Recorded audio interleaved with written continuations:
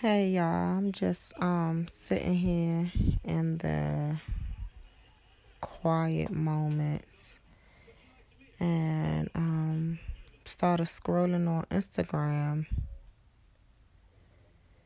and it's like so many people have so much hurt or like so much going on, and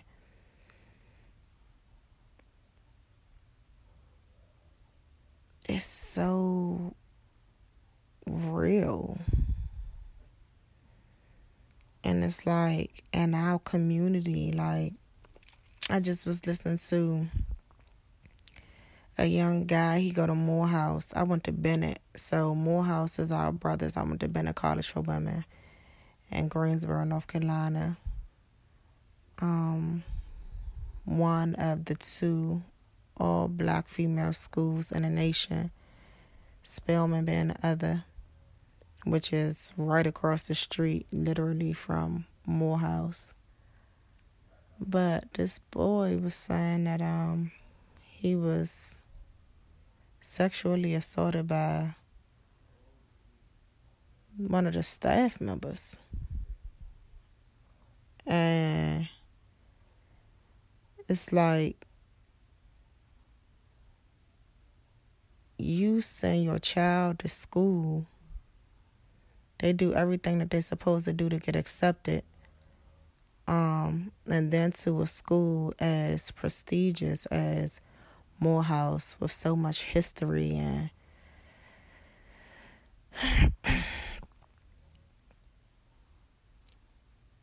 supposed to be a safe haven of a place that we hold to such high regard, and we aspire for our young men to go there if we want them to go to school. And I know you're not even safe at a place of higher education, in a place where you have everybody around you that look like you, and you're supposed to be a little more comfortable because we are the same. Like, black people so special, and we so tough, and we so strong. And then it made me think of strength, and where does it come from? You know, I always think about the saying that we don't die, we just multiply. Like, I really feel like that's talking about black people, because everything that we done been through, our people, like, we still here and more coming. You know? And we still persevering. But we so broken. Like, we so broken, and we so lost. You know? We identify with one another because we are each other for real. Like,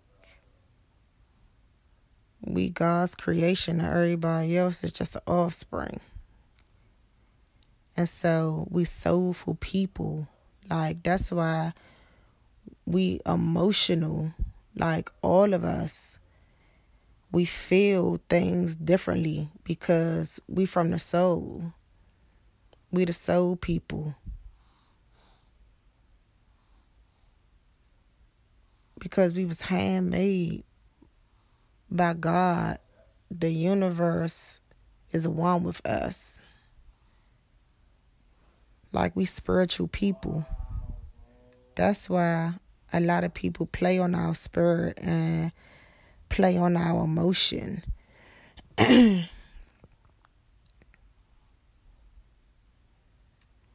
it's like, if we was to just tune in with ourselves, the vibrations, the energy will flow oh so well. And we'd be the ones that's the most comfortable, and people will be uncomfortable around us, but they wouldn't know how to take our energy, because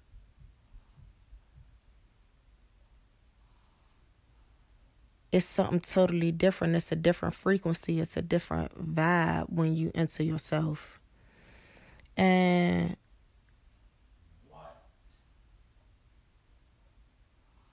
when you vibing on a certain frequency, watch your surroundings. Like, look around you. Really pay attention to what's happening and what's going on.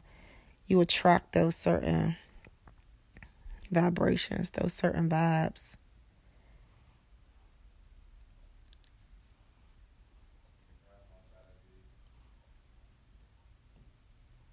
Like the movie that Melinda Williams is starring in, a true story based on domestic violence. And when she was explaining the movie, she was saying how every woman has a potential to be in a relationship, in an abusive relationship, whether physical, emotional, psychological, financial, whatever type of abuse. And it's like everybody either got a story, a personal story, or somebody that they close to got a personal story. And that's another thing that connect us, but we don't really talk about things like that too much, because we're taught that if we show any signs of weakness, then we're weak. Or should I say, things that have been dubbed to be weak. Being emotional. Like, that's why I fuck with Kanye, because he really said feelings matter. Like, feelings matter. People locked up because they got in their feelings. People are dead because they got in their feelings, or somebody else got in their feelings. When, if everything was put out on the table or dealt with,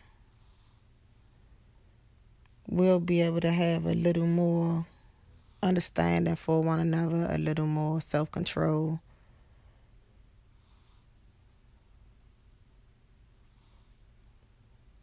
That's like the number one rule in the Black house.